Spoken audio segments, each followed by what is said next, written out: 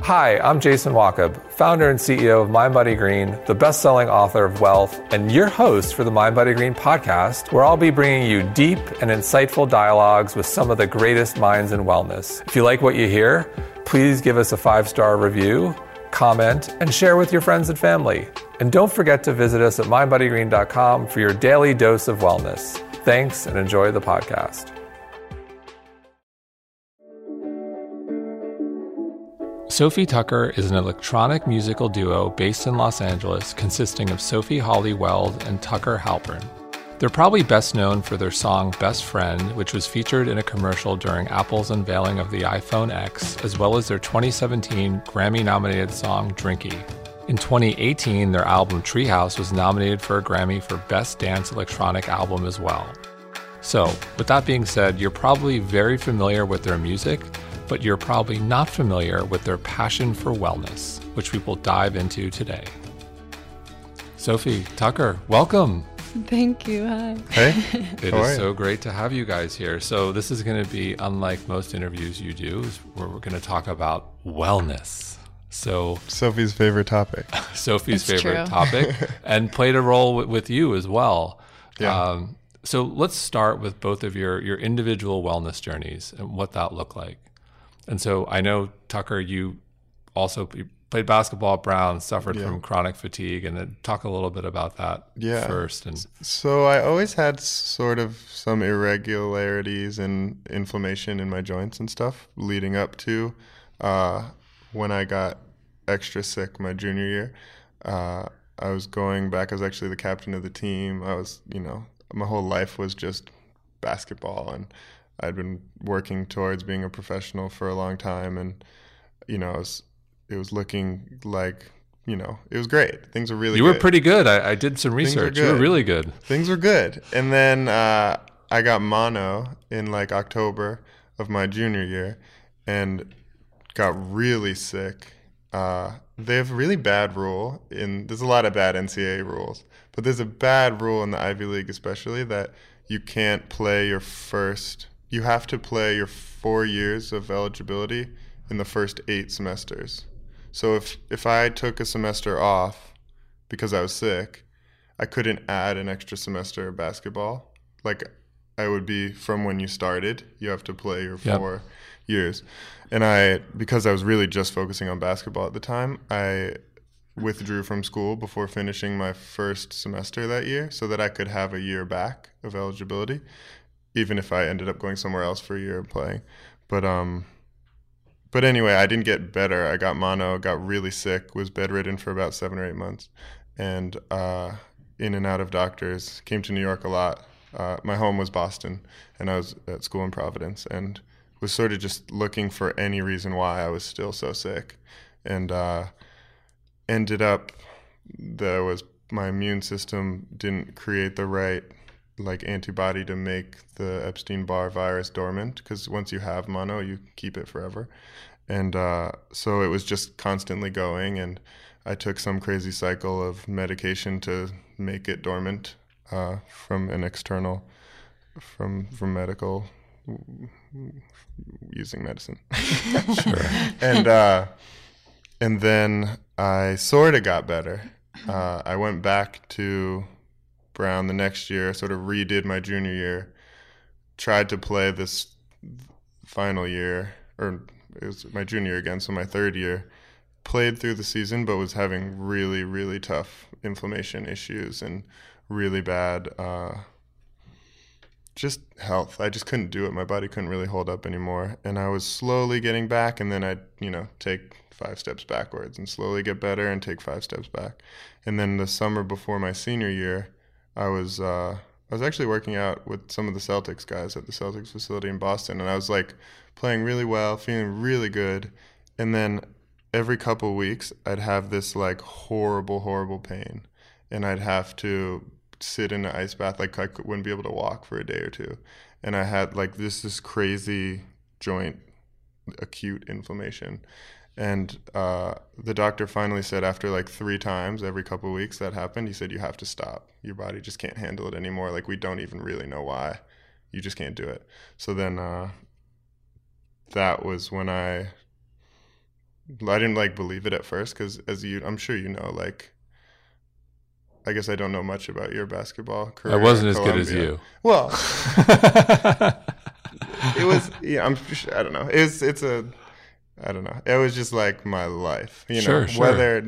no matter how good I was, it was more my mindset. That was Yep. just like, I wanted to see how good I could possibly get. And I was sort of obsessed with that. And it ended up, so I ended up having to stop, and I turned to music. When I was out for the year in bed, I like started using my computer and like learning how to make music, just watching YouTube tutorials and stuff. And that's sort of what got me through that time without getting too sad and depressed that I was missing my life and everyone else was still going, you know? Then I had one more year of school, and I said, I want to try to make music somehow into a career. I have a year to do it. And I like frantically just started making music. I started DJing parties and just working. All the focus I had in basketball, I just put into music stuff. And Sophie, what about you and your journey to wellness and how you guys met at Brown? It's hard to pinpoint exactly when it started, but I think probably it was in college. I kind of beat up my body emotionally, physically, mentally in high school. I was living in boarding school and I didn't know what I was doing, and I was staying up too late and eating all the wrong foods and drinking too much, and I was living in Italy, so that's why. And then someone very, very close to me was diagnosed with bipolar, and I quickly experienced just the fragility of human being, and also the impact of very like daily life choices on that fragility. And so that's really like, I got into yoga, and that was kind of my first thing. And I realized that like really small things every day have a huge impact on how I'm feeling, and I am extremely sensitive. And so I was just kind of like playing around with certain things and noticing how different I felt, and noticing, how much more stable I felt when I was making certain decisions. And so it became increasingly important in my life. And in yoga, I did a teacher training, and one of the precepts was like not eating meat. So that was like an experiment to see how that felt, and like that felt great. And then, the experiment is like, okay, be as conscious as you can be. And that felt really great. And that sort of led to sobriety, and then that led to meditation, and all sorts of things just like started unfolding. And then, so it's been like a very passionate thing for me since college. And just like a constant experimentation of like how good I can feel, but also because I'm so sensitive, and because I've really experienced just the dark side of mental health. Sure. I've seen like where I don't want to go, and I think that that's where my passion really comes from.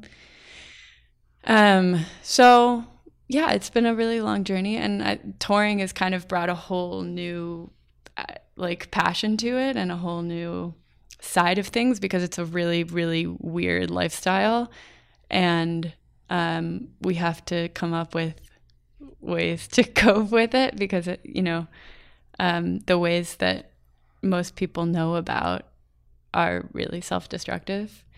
And it's been a really interesting path trying to carve out like how we can take care of ourselves mentally, physically, emotionally, all the ways while touring. How do you guys do that? And you mentioned mental health, and a lot of people, it's an important subject. I too have seen the dark side of that, and I've seen friends decline and lost friends, and it's tough. And people tend to think of like being musicians and being stars, if you will, and touring all over the place. They think of drugs and booze and all things that aren't good for mental health and wellness. So like, how do you guys think about that tension and expectations and being conscious as performers. You know, some performers will also say like, I do my best work, you know, when I'm out of my mind or I'm high, and the people will say that. So how do you just think about that? How do you guys stay well? I think first of all, we've had to figure it out sort of for ourselves from the beginning. I also think it's not one way a lot of people, I think, stay healthy is like routines, and we don't have the luxury of routines, having any type of routine whatsoever. Like I go to the airport tonight at 3:30 a.m. and like we have a show at 11:30 tonight p.m. So I basically just miss a night of sleep tonight, and it's really hard to figure out how to take care of yourself when that happens often.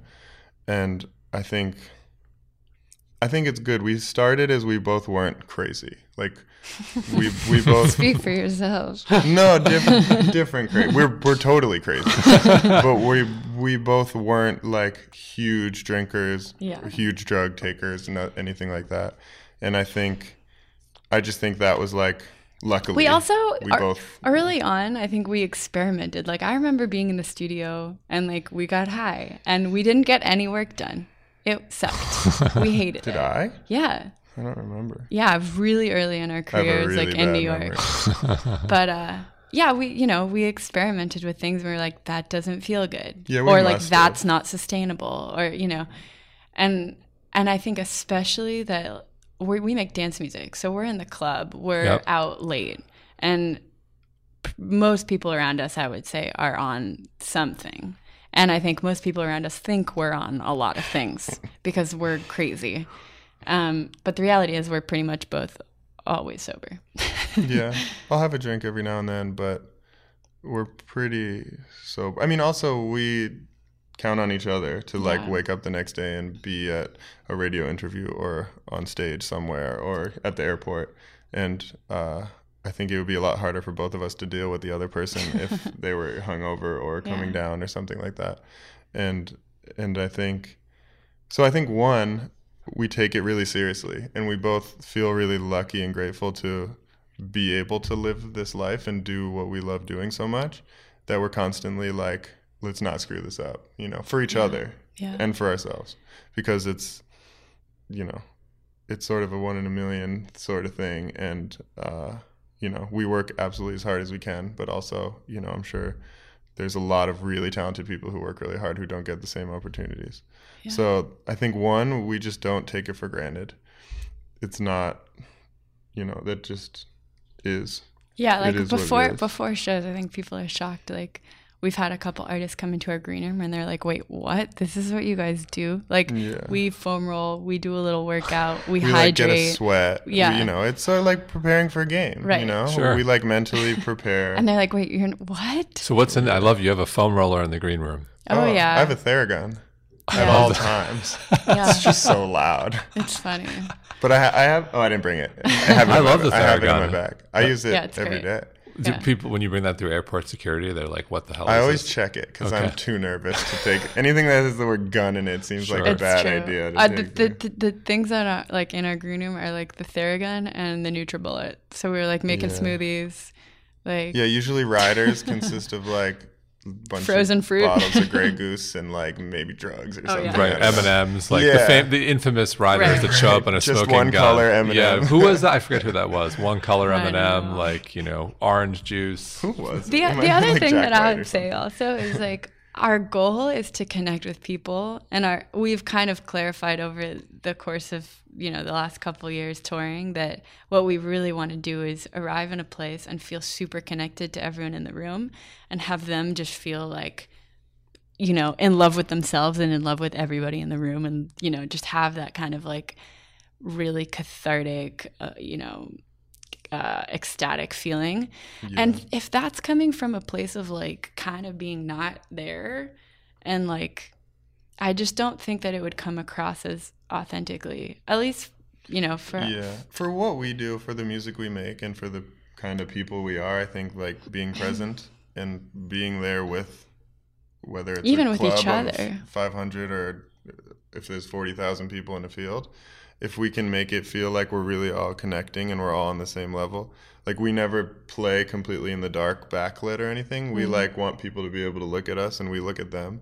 And it's like, you know, even if you're looking at a Jumbotron screen or something, I guess, but we still want them to feel it. And we have so much fun, and we want them to see us having so much fun, because that's something we didn't see that much when we were just starting and we were trying to figure out who we are as a band and what defines us compared to any other band or something, or DJ group or whatever we are. We're kind of a weird mix of electronic music and live band. But yeah, the first show we ever played, actually, we were like it was a bunch of smoke and it was dark and backlit, and we were trying to play it cool, and like, you know, we got off stage. I think Sophie cried. Yeah, I was like, I hate this. I don't we want to also do played this. for like 5 people in Brooklyn at Baby's All Right. And it was like we were first of 3 for Togi Monster. We were who's a trying to be friend now. mysterious. Yeah, and we thought we were going to be this like mysterious electronic band, which is like kind of Like Daft Punk. the norm. Well, yeah. Well, it's minus kind of the helmet. what we knew and what we had seen. Yeah. And we thought it was like cool, you know, like we lived in New York and we were all black, and we were like, and we got off stage and we were like, that wasn't fun at all. Like, we were holding back from getting excited because we were trying to like look cool. And so then we quickly realized, let's just like let ourselves get excitable. That's who we are. We get hyped up, you know, if we look dumb, we look dumb, but we're going to have fun, you know? And then that sort of became way more us and felt better, and I think made people more comfortable to feel crazy and like themselves too. But you mentioned like this idea of connecting with the crowd and feeling the crowd, and inherently like my thought on like drugs, alcohol, and, you know, I'm not innocent, I'm not prude. Drugs, when you go too far on that stuff, it like takes you outside of yourself. It's versus when you're trying to be like conscious and really connect, it's about like going inside. It's like going within and connecting, and it's hard to do that. I feel like when you do it with drugs or alcohol excessively, it takes you out. It's almost numbing. It takes you outside. It's almost like a bad shortcut, which is not. And people will still walk away with that feeling of like, oh, connection. But in reality, when you're able to do that without all that stuff, it's much more powerful. Yeah. Yeah, I mean, it's hard for me to even know, because I have kind of 3 modes of being I was describing the other day. Like, there's presence, and then there's like focus on like a thought or an idea or something that I have to get done, and then there's this third category which is just kind of somewhere, and I don't know where I am, but I'm like floating somewhere dreaming, and I'm not even aware that I'm doing it. I'm aware she's doing it. It's like and I just kind of like go somewhere, and I don't know where I'm going, but that is really hard. It's hard to perform in that state. Sure. So I don't want to get any further from the earth than I already am. So you mentioned yoga, and we got introduced by one of our dear friends, Tara Stiles. Like, what practices do you guys do? I know it's very hard to have a routine, but like, what do you guys do when you can to help you be your best, to feel good, to feel well, and doing what you do? Yeah, I have like 1,001 things, because I think I just try to impose structure as much as I can, because we don't really have much structure. So like, I chug a certain amount of water every day. I practice yoga. I actually practice Strala, which is Tara's style of yoga, which I really like. It's very like free. It's not very rigid, and it's just a nice thing to do like after a plane flight. I meditate. I do Vipassana meditation, not as frequently as Vipassana recommends, but I do. You did a 10-day retreat, though. That's serious business right there. Yeah, it was serious business. She was trying to fit that into the schedule for like 2 years. Yeah, it's true. And then he was like, I think I was trying to do it right when we started the band, and it was kind of like, are you really going to go take 10 days now? Yeah, like, we're just starting to build momentum. For like an hour. Yeah. It was really hard not to talk and not to do our business. I had to schedule it like a year in advance, and everyone knew like that 10 days was, no one could reach me. And so we had to kind of prepare a whole year so that that could happen. So it was a really like sacred time. I was like, take advantage of this. And what about you, Tucker? I'm a little different, I think. I think also one thing Sophie didn't mention is she needs her like alone time, which I think is a big part of her wellness and her process of being healthy. And it's a lot different than mine. I like to be surrounded by people and energy all the time. Well, when it's good energy. I'm like a real believer in morale and positivity, and that's think almost the biggest thing that we really do. I mean, we're so like diligent about keeping good energy around us and having good energy around us and putting off good energy. Yeah, I think that's one of the most important things. I mean, that's what I was saying. I think it's probably one of the most important things to my well-being, mentally and physically even, is just being positive, sort of encouraging the people around us and the people around me, and feeding off of good energy and feeding good energy. And I don't get to work out physically like I used to ever since I got sick. Actually, I still have sort of been battling chronic fatigue and inflammation in my joints and stuff. And I actually just recently, for the first time in about 5 years, started trying again to get to the bottom of it with a really cool sort of test thing that I just got into in San Francisco with some doctors who do some alternative stuff with chronic fatigue syndrome. So I'm excited about that. I'd love to be able to play basketball. I really would love to go play in a pickup game. I can like shoot, but I can't really jump shoot. I can horse. Perfect for horse. Form shoot. You can play horse. Yeah. I could horse. I can shoot still, but I'd love to be able to play. I'd love to do more than I do. I do band work and get my heart rate going and get a sweat going before our live show. And then our actual show, we both go pretty crazy. And I end up with a full shirt of sweat every show. If I don't, it wasn't a great one. So you guys mentioned energy and the importance of energy. Like, what do you guys look out for? Like, what's a sign of like bad energy where you're just like, need to get away, energy vampire, out of here? Like, do you think because of what you do, you're more attuned to it? I think just based on who we are as people, we've always been attuned to it, and it's always been really important to us. But also we're surrounded by people all the time. So I think... Well, when you're we sort of live with a nucleus of people, and like we're often on a bus, so we're like 7 to 10 people or 8 to 11 people sleeping within 20 feet of each other. And so when you're that tightly around people, if one person, it's just hard not to notice. And I think I sort of take on the role in our morale coordinator world, in our little traveling world of just making sure everyone is okay and like feeling good. And it's exhausting when it gets me too exhausted, honestly, to do our job well when there's someone who I have to like always go try to make sure is being positive and feeling good.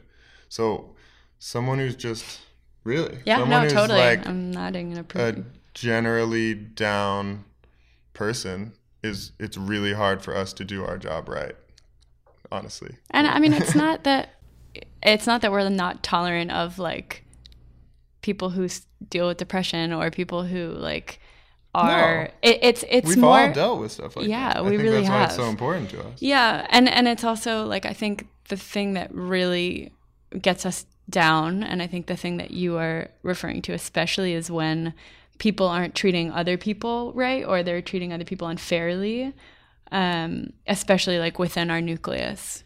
Like that's always been a real, deal breaker.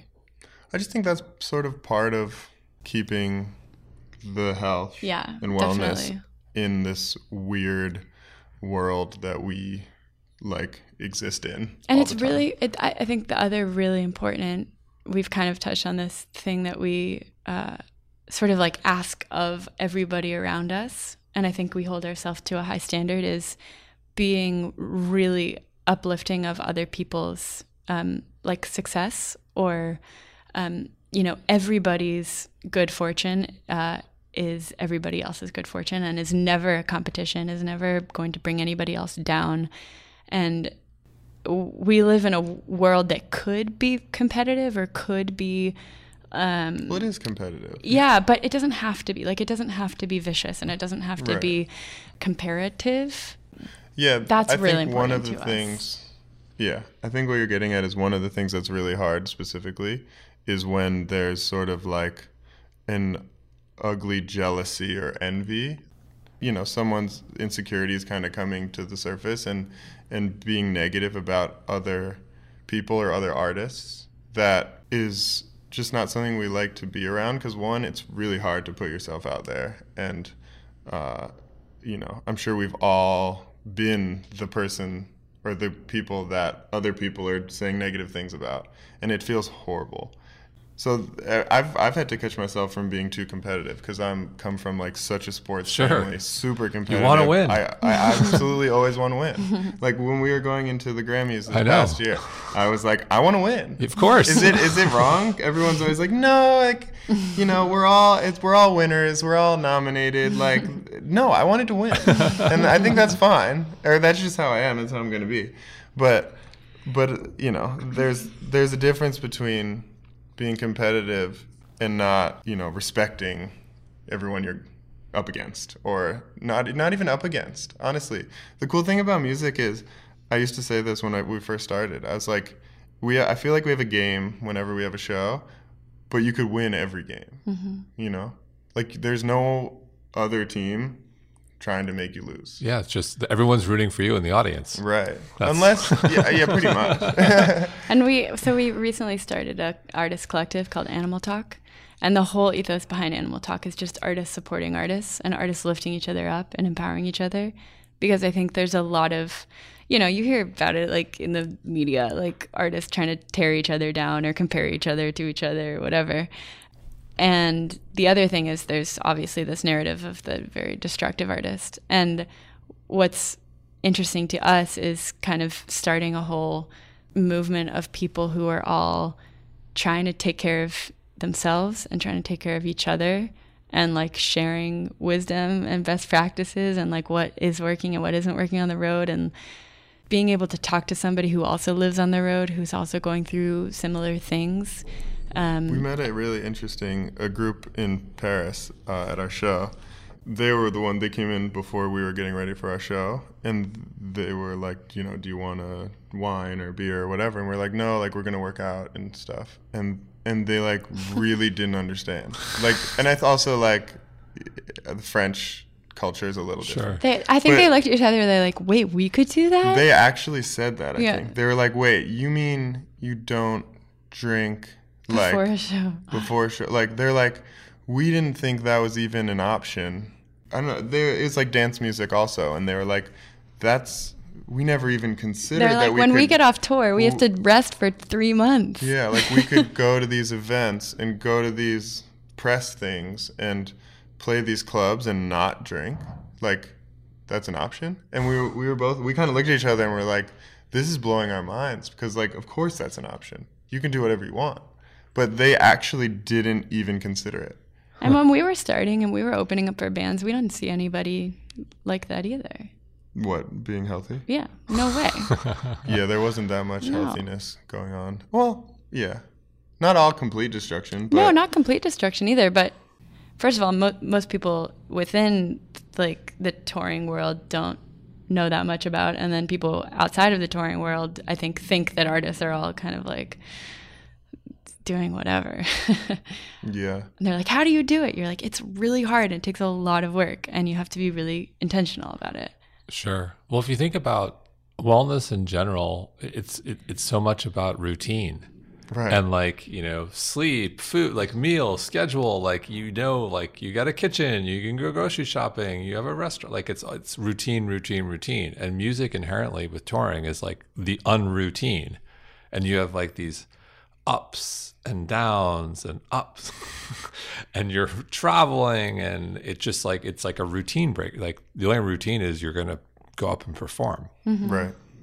Right. And like, how do you, like, it's hard. And have a crazy amount of adrenaline at 2 a.m. when you're finished. Yeah. Exactly. So that's another thing. Like, you know, I remember there was an interview, I think I've mentioned this in the podcast. There was an interview with Michael Stipe from like years ago.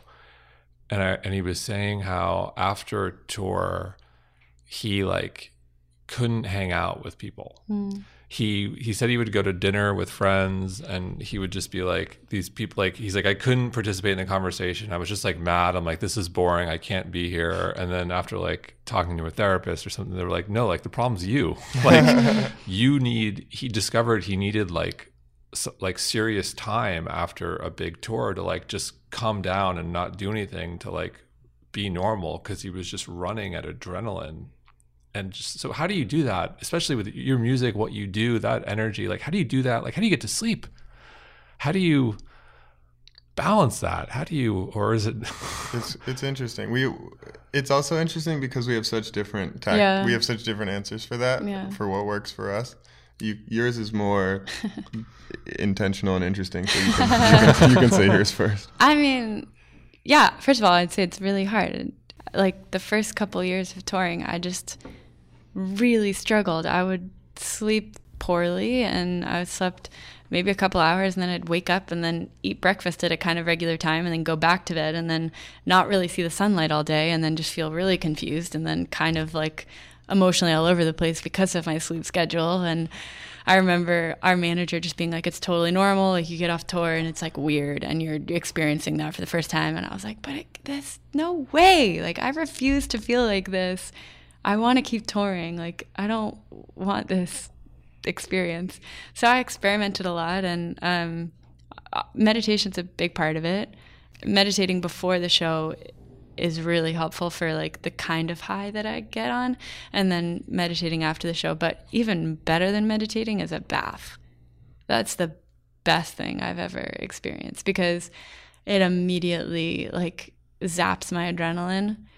And then sometimes when we play a really crazy show, like I fall asleep right away, because it's just been such a good workout. But then, like, you know, last weekend we played two really, really like intense physical shows, and I, for the past like 3 or 4 days, like I kind of felt like shit. I was like, didn't really have much energy, and it is what it is, you know. Like, the other part of it, and I think the other part of meditation, is just learning to be okay with not having that much energy, and like not being like, that's bad, make it go away, which is my instinct.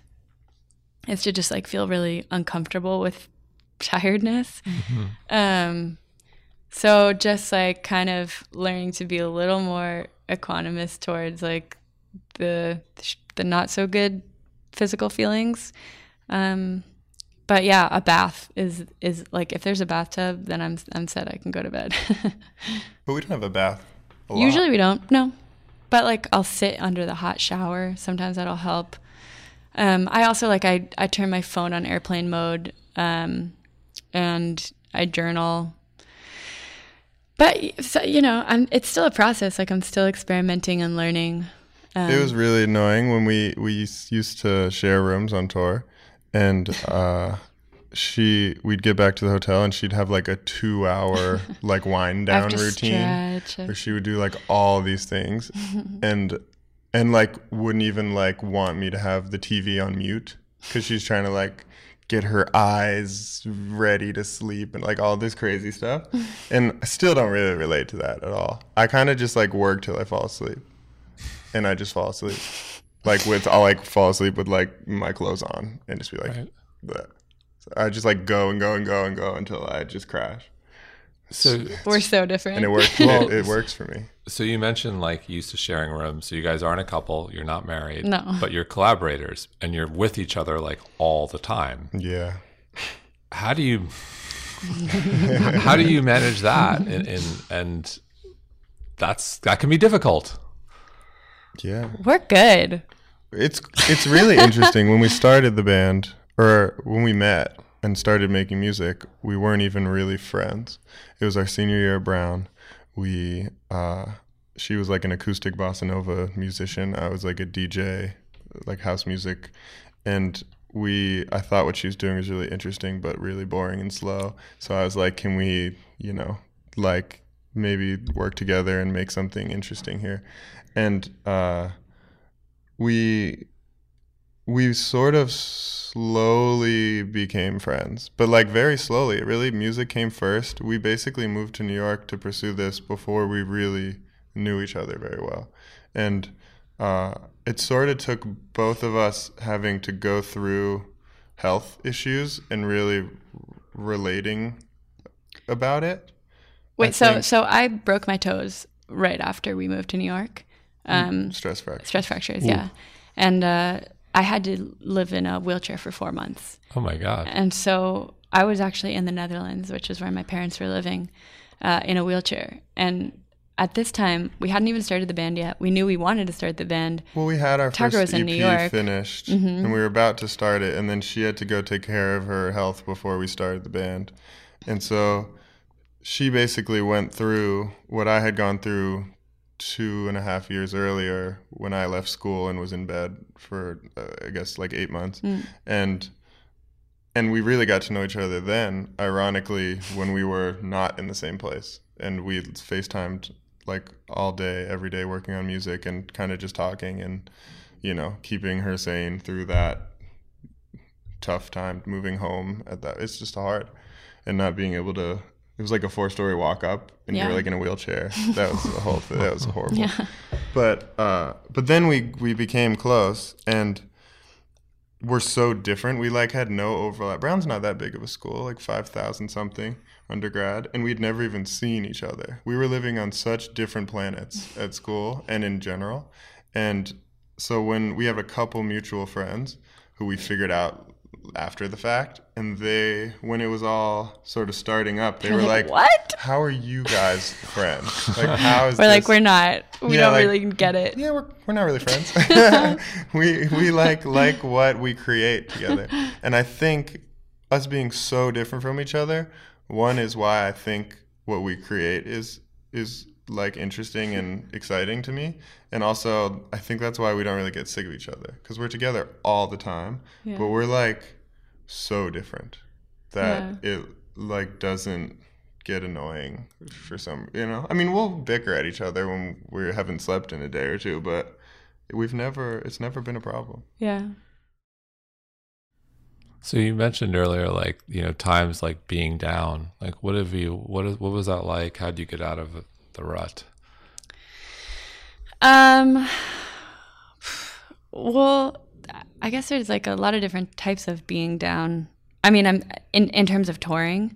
Yeah, and just like being down, like you talked about, like mental health. Like it's tough. I have tremendous respect for what you do, and it's grueling. And there's like this. To me, like there's this tension of being so connected to everyone, and then you're alone, and then back and forth, and it's like up and down and up and down, and it could take a toll on people, and sometimes just like I can't do it. It could take a toll on people. Yeah, well, yeah. I mean, I sort of said earlier, like I'm a very sensitive person, and I can go pretty up and down even without touring. Like I'm very porous, and I sometimes have trouble like with any boundaries, like when I'm interacting in the world, like it's just straight through, and then it affects me all day. And I think I just naturally emotionally go up and down, and touring definitely exacerbates it. Like it just makes the highs even higher and the lows lower. But I think that the lows I've just learned about them. Like I cry a lot, but I now know that it's not like real deep sadness. It's like it's just tenderness, if that makes sense. Yeah. So I get to a point, like I remember 2 weeks ago, we had just filmed these crazy videos, and we were up like, grinding like 4 a.m. wake ups, 12-hour shoots. Like it was crazy, physically demanding. And then the week after, like I was like, anything could make me cry. And I'm also, hormonal and a woman, and like I think I just maybe developed a sense of humor about it, or like I can call Tucker and he's like, yep, you know, like that's her. And it's almost like a respect in a way, even though it's kind of a joke. It's like I respect the way that I am, which is like I am this like kind of emotional, sensitive being, and I know it'll end like when I'm sad, and I know that it's not that serious. Like in those situations though, especially, you're so exhausted, yeah, and you're so overtired. Oh yeah, that's just your process. Yeah, that's how you deal with that. But then I guess what I'm saying is, rather than being like, oh my God, I'm so like. I think even before I would think that whatever the thing that I thought I was upset about was like a real thing. And I think I'm getting better at being like, nope, I'm just going through like an adrenaline crash right now. And that's what it is. And like the thing that I'm fussing about, or the thing that I think I'm upset about, I'm not really that upset about it. I'm just kind of like attaching my, you know, ups and downs to like the present moment, if that makes sense. Sure. So it's kind of like being a little bit more removed from the ebb and flow of my emotional being. Yeah, well, I'm not always zen, but I think I'm definitely better than I was when we started the band at we've had to just learn riding the wave, quickly. you know, not like getting so worried about it staying forever, sure, or it being like a really big deal. We have had to learn pretty quickly like how to just go with the adrenaline and the crashes and the adrenaline and the crashes, and in a way just like be at peace with it and enjoy it, because it's so fun. We have the best life ever. It's also so fun. It's also personal. I think like I have a really different experience than Sophie with a lot of that, and I'm not as emotional. I think I can get in a sort of crabby mood or a little upset when I'm feeling physically really bad, because I'm worried that it won't get better. Like when I was really sick for a long time, I think that always stresses me out. So then that'll like come out. But in general, I think another reason why we're good partners is that I'm pretty non-emotional. Yeah. You know, probably sometimes to a fault, but because I'll just be like, you know, suck it up. We got work to do. I don't want to hear it. Yeah. And she responds way better to that now than she did at first. Yeah. I was like, before, like, you cold-hearted. Yeah. But I think, you know, that's part of the reason we can exist and, you know, but yeah, and well. I think there is a high level of respect. Like you're just like, oh, Sophie's doing her thing, and that's like awesome, and that's who she is. Yeah, I wouldn't say awesome, but I'd say, it's necessary for her, because, you know, I respect her and I think she's great, and I think she's, you know, amazing, and her, you know, talented, and if she needs to do what she needs to do to be there all the times we need her to be there, which is often, then, you know, she can have that. Acceptance and respect. Yeah, and fun. I mean, we have so much fun. Yeah. So how do you guys think about the creative process, and like how do you get you know, a lot of people have different thoughts, you know, very different from being an athlete, where it's like, you know, there is no creative process. You do the work and you do the right. and that's it. But like, how do you think about that, and how do you get ready? Like when you're about to do a new album, you're about to go on tour, like what does that look like for you? Well, I think Tucker brings a lot of the athlete mindset into our creative process, which I think is awesome. Yeah. Like, you'd be shocked how much it is the same. Like, obviously playing basketball is not as creative. Well, I think you can actually be very creative when you're like playing basketball. If you watch like Luka Doncic, is like, he's an artist out there. You know, Larry Bird was an artist. Luka, are you listening? Yeah. Yeah, I found it. A lot of people who are musicians or artists were not athletes, and they didn't learn some of the things that I learned, like having a grown man scream in my face, you know, and like one, to not get riled up about stuff. You just have to like not let it affect you. And like, you know, crazy stuff like that. Like what other scenario in the whole world is it like, I guess maybe the military, to have like a grown man in your face, like spitting, screaming at you, like he's gonna like hit you. It's like, you can't do that in real life. In front of lots of people, too. Right. Yeah. Like, I've experienced that. Right. Think about it. That doesn't happen in the real world. That doesn't happen at normal jobs. You Nope. get fired. You can't do that. It's not allowed. So like, not, and I think that's just a small piece of it, but like stuff like that, one, I've realized that Sophie, for instance, I mean, she was a good soccer player, but I still think is a little different at like the college level. She didn't experience some of those things, or, you know, having to wake up at 4 a.m. and run stadiums and then go lift and then go to breakfast and then go to class and then go back to practice and then ice bath for an hour and then go to sleep. And like, these are like, so when we're in the studio and we're getting a little tired at first, she was like, okay, I'm tired. Like, I want to go home. And I was like, what? You're tired? Who cares? I don't care if you're tired. And I don't think that's how a lot of like artists or musicians approach things. And I learned quickly that it wasn't. And I think we learned quickly that that can be an advantage for us, and that we can work harder and push ourselves harder. And, you know, when you have to just wake up like a zombie, get in a car, go to the airport, walk through security, that at 4 a.m., that's easier than waking up, going to the gym, changing, running up stadiums while a grown man yells in your face. You know what I mean? Like, it's like, we can do it, you know? It's like, there's worse things. Obviously. Tucker's like my coach. You could go to war. Like, obviously, there's worse things. There's always worse things. Sure.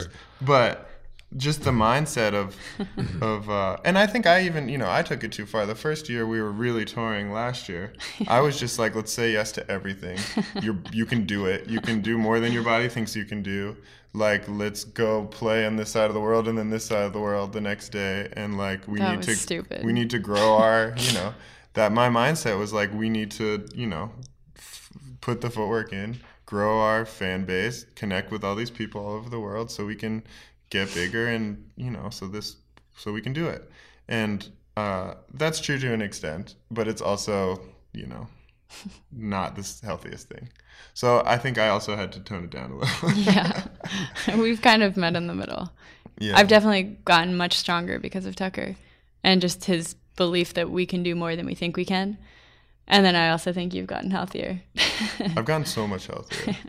Oddly enough, like, back when I was going through all my health things, nutrition wasn't that big of a part of it. It wasn't. I saw so many specialists from like every strange medical genre that there is, and not a nutritionist, oddly enough. Sure. And Sophie's been a really good influence on my just being healthier, and it does make me feel better. It's not like the absolute root of my issues, but it does help, and it helps us to be more sustainable. And I think, interestingly, you know, when we were playing, it was just like carbo load. I was just trying not to lose weight. Gatorade and Right. fried chicken and Right. all the... I still like Gatorade, Yeah. but no fried chicken anymore. No, I played, it was a lot longer. Like, there was, nutrition was like nothing. Yeah. You didn't even talk about it. Well, it was literally just like, I was, you know, lifting. They were just like, stop losing weight, and we'd run and work out so much. So I would just have to pound carbs. It didn't matter. Like, they were like, go to McDonald's and eat as many Right. burgers as you can. It's crazy. Probably making everything worse. Totally. Yeah. It's crazy. It's Yeah. it's really, it's just, it's Well, most Western medicine too, like, they don't talk about nutrition, and there are certain foods that are inflammatory. Right. And like, if you have anything that's Right. close to being autoimmune, like, Right. probably not going to be good for you. Right. And they don't even like talk Yeah. about it. It's all The study that I just got into is mainly around the gut, and Oh, totally. Really just incredibly interesting things that they told me about my health that no one had told me since the 6 years or 7 years since I had these real issues.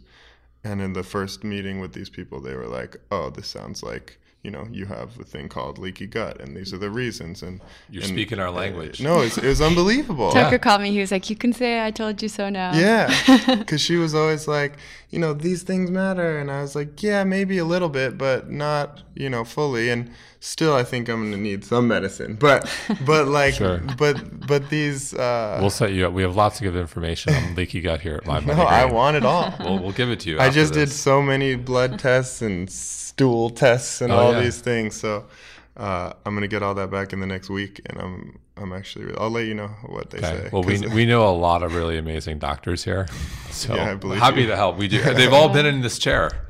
That's cool. But like a lot of people I know, same leaky gut. Like it's all, and it just a great line from my doctor, guy who's been on this podcast, Frank Lipman, who's like an amazing functional medicine doctor. So like real doctor will prescribe medication and also say like you need acupuncture also or change your diet. And one of my favorite lines from him is the gut is the second brain. Like so much starts in the gut, specifically like leaky gut, autoimmune, and like everything. It's like 80% of the immune system or something is in the gut. Yeah. So going back to creativity, it sounds like work Sorry. ethic. No, this is a good We segue. digress. It's a good segue. So it sounds like work ethic is a big part of creativity. Yeah, definitely. Well, I think there's kind of two very extreme schools of thought. There's either you create when you feel like it, and like when the inspiration comes, then you show up. And then there's the, okay, you Which show is up. true. Yeah, but then you show up every day, and then Inspiration comes. Inspiration more comes. frequently. Yeah. Right. And then when your inspiration comes, you're actually there working. So Yeah. good thing you're there I think it's to catch it. there's a great quote. I think it's Somerset Maugham. I may be wrong. It's something along the lines of like inspiration strikes every day precisely at 9 a.m. That's It's funny. like showing up, getting ready, and that's Yeah. part of it. But You I have think, to I do mean, the there's work. definitely wisdom in both. And I also think we're like, we make all of our music together. It's super collaborative, and we're usually like in the same room together the whole time. But we also do very different parts of it in a way. And like lyrics are really interesting because sometimes it is more like a when the inspiration strikes, and sometimes it is like I just show up. But you also, But- what you do a lot is when the inspiration strikes, you'll like write Yeah. down lyrics and poetry and stuff. Yeah, exactly. And then when the inspiration's striking and I'm making a beat or something, It's already you'll there. bring it in. Yeah. And so kind of just like keep it around. But then, it's like we'll have really great ideas like in the shower or like when we're, having some kind of mental space and doing something else really does help a lot of the times when we have like a song that has a puzzle. But I think the most important thing about our creative process is just showing up every day, or not every day, but most days. Yeah. So what is it, if you had to take a step back and be outside yourselves for a second, like what is it do you think about you guys that makes you who you are, and I would say successful? You've been nominated for Grammys, you've been in an Apple commercial. Like people would say like you guys, I know like success means a lot of things to different people, but like people would say like you guys are doing it. You're artists, you're living your dream, you're touring, you're here. What is it? And a lot of people, you mentioned earlier, like there are a lot of people who are really talented, but it just doesn't happen, whether it's acting, music, art. So what is it about you guys that you think makes it happen? It's a good question. It's a hard one to It's answer really about hard yourself. Answer question. But about yourself. I think one of the things is how hard we work and how much we don't take ourselves seriously, how much we take this job and career seriously. That's true. And, that isn't to say that we don't think that a lot of people don't work really, really hard that maybe haven't gotten nominated for a Grammy. Like, that doesn't mean that they're not working hard. One other thing that I would say is having each other means that every single thing we do, we have to run by the other person. And the other person is very different. And in a way, very honest. And we don't compromise.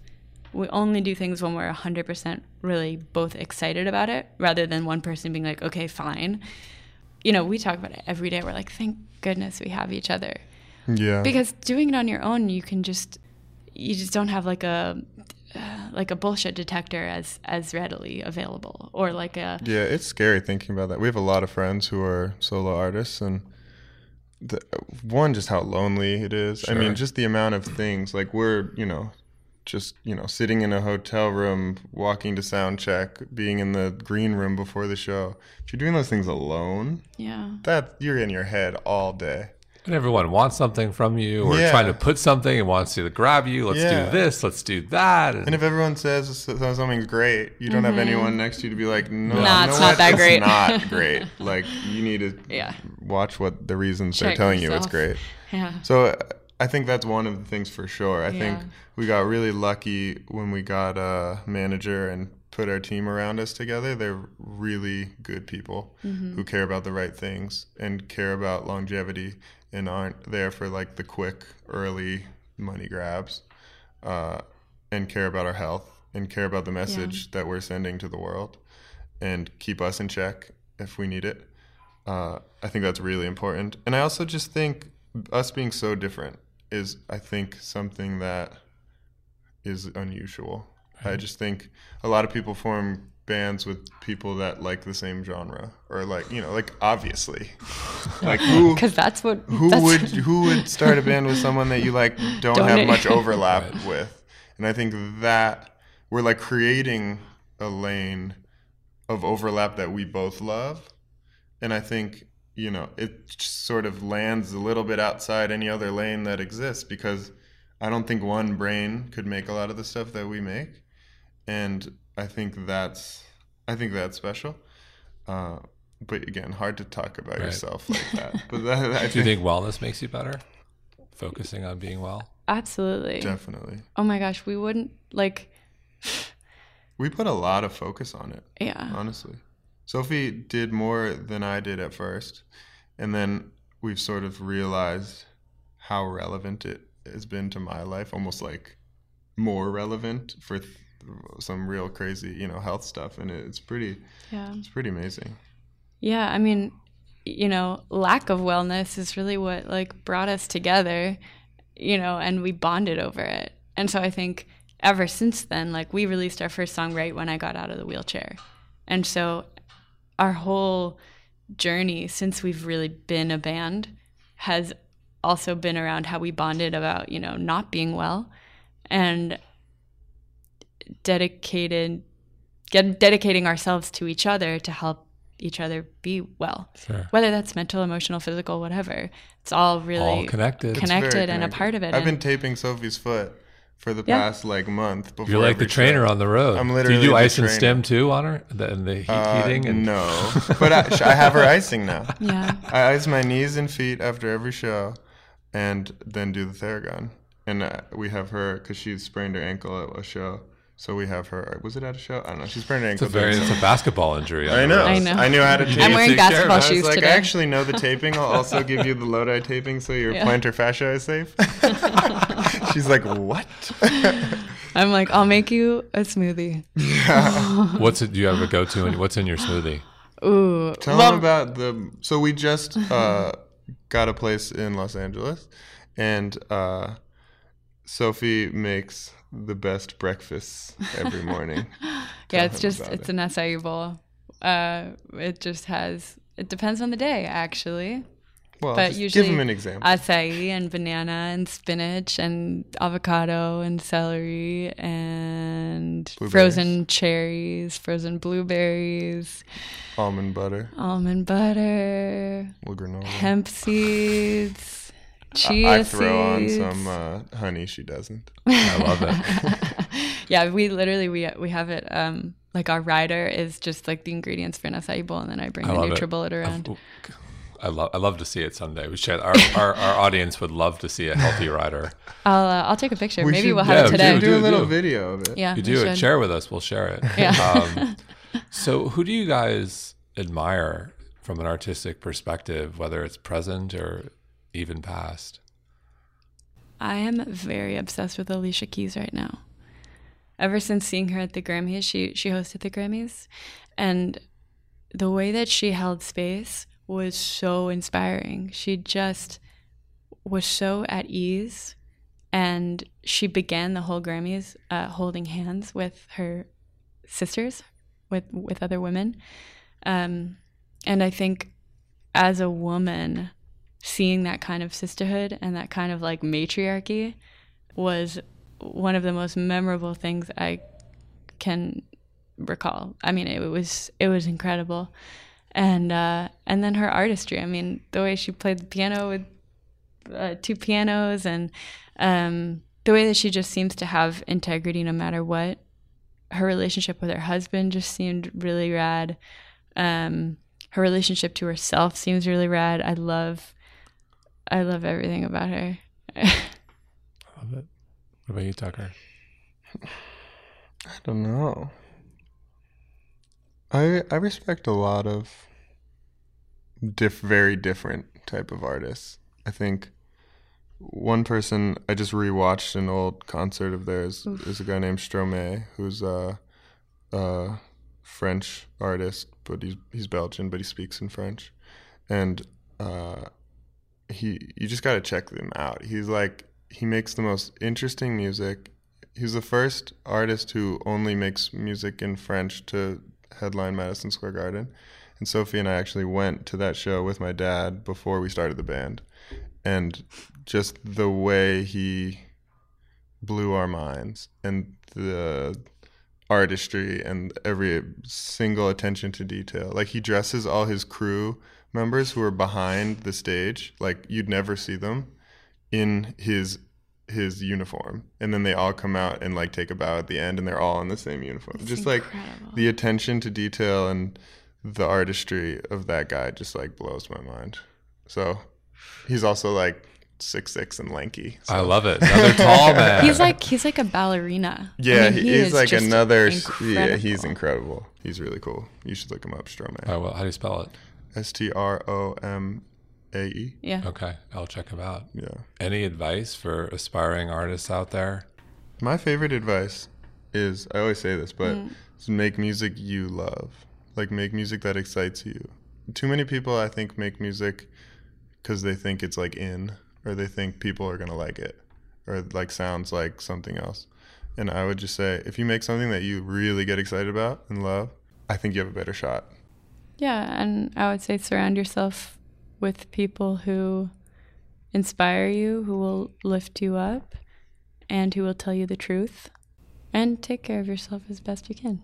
That's just great life advice all around. Yeah. It is. And what if you guys could go back in time and give yourself advice as you were a newly minted band? What advice would that be?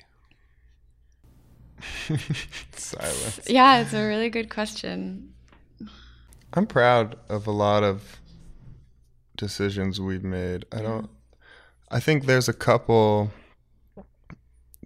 things really early on before we had a manager or anything, like in the early process of making music, that I feel like a lot of artists go through. We've actually seen it with some other artists, but once you get to like the business part, like after you make a song, you kind of freak out and everyone wants their piece. And it's something when you're not comfortable with it and you don't know anything about it. Yeah. And it's actually really complicated, the actual business behind a song and who owns the song and who owns the publishing and the master. It's actually confusing. And when you're really new at it, you can do things that aren't Fair. yeah. Sure, that the whole music as a business is notorious for being unfair and crazy. Right. And like the best, I go back to, I think like the best in business were the Grateful Dead. It's like they own like. I mean, Right. I'm really proud of the way that we've done business though, because we have a lot of control, and even though we have like a label, we're independent in the United States, and in the rest of the world we have a label, but it's just licensed to them though, so we own everything. It is really, really nice, and we're really able to say, oh, well, we created the song, we really believe in it, we're going to put it out, and there's nobody saying, well, this doesn't fit on the radio. Right. Yeah, which is really nice. But I'm even just talking about like with other, working with other artists or other musicians. I think a couple times, I ruined a friendship. Yeah. Sort of like on the first song we ever made, because we were like fighting about the stupidest little things that everyone was all uptight about because no one knew how to deal with these things. And so I think one, having a good manager, you don't have to deal with that stuff. And two, and a manager who we know, like, their moral compass is in the right place. Right. And two, just, know that relationships are more important in those situations than a couple percentages on a song, no matter how big the song gets. Sure. So what keeps you guys up at night, and what has you excited every morning? The music keeps me up at night. I'll be thinking about it sometimes, or like these parties that we've been throwing, and I'll think about like, oh man, like just thought of a song that will go off. Like I don't know. I'll just like imagine. Like I used to do the same exact thing as basketball. It's literally the same. I would like picture myself in the game, dunking on someone or like hitting a three. Yeah, I'd still just do the visualization. That keeps me up, unfortunately. Sometimes it puts me to bed, I guess. I would say, unfortunately, this is like, an unsexy answer, but I think probably my health is, if I ever am kept up, it's usually my health.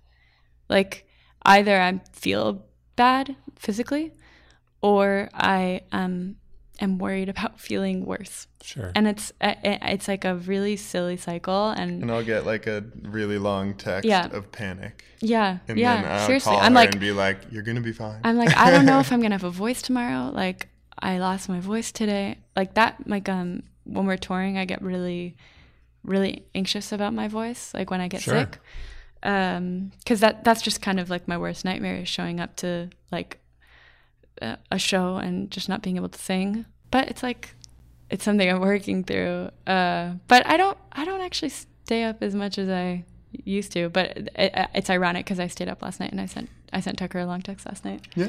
So what has you excited every morning? Oh my God, I like uncontrollably excited just for our lives. Like every day there is something so fun and something really exciting to do.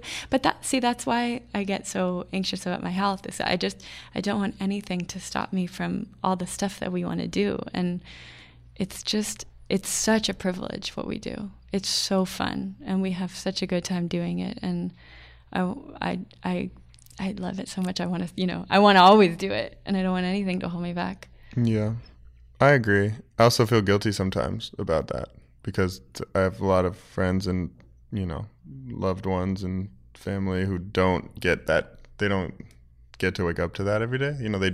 Most people don't love what they do that much and get to have as much fun as us. So I think it's amazing, but it's also like, really don't want to take it for granted, because I even feel bad about it sometimes.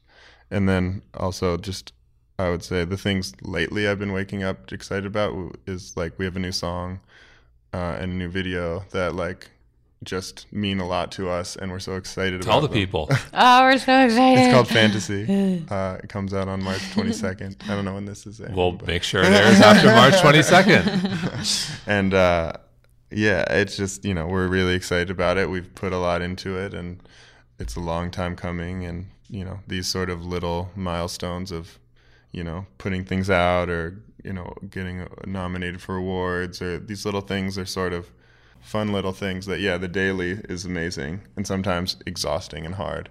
But looking forward to these little things is always really fun. Like Coachella, like that's something, you look forward to. We're kind of in the process right now of creating a new world, like a new phase of our world. And so we've been just like really excited recently about the new songs and the new, like we have a whole new kind of visual landscape for it. And so we just came up with, some titles and some concepts, and just the feeling of creating a whole world and watching it come alive. And then every day waking up and getting to kind of like add another brick to it is like the most deeply satisfying thing I can imagine, really. Well said. Well said. I love that. That's how it feels. Yeah. Cool. So my last question, as you're sort of talking about the future, like how do you guys think about the future? Like where do you see yourselves like a year from now, 3 years? I think anything past 3 years is very hard. But like, do you even think about like where do you guys want to be musically? Where do you want to be? Just what does that look like for you? I definitely want to be at a point where 1 year or 3 years? Either one, whatever you're comfortable with, or both. What? I don't know. Let's do 2 years. No, 1 and 3. Do one. All right. Go one. Quick. What's yours? Okay, in 1 year. Yeah. I mean, ideally, I was going to say I would love to be in a place where it's clear the world that we're creating and our music and what we're doing stands for something much larger than just like Sophie and Tucker. Like, I want for this feeling that we get when we do our shows of that room of people who just come alive and just, I think there needs to be more places of joy and inclusivity and kindness in the world right now. And if our music could be kind of like a haven for that and shining more light on the joy of the world instead of just like all the shitty stuff that's happening every day, that would be my dream, is to feel like we're part of a movement that's building, that there is more joy and is more sort of like people feeling together and happy and hopeful and, you know, all the good stuff. I would love for our music to be really a part of that movement.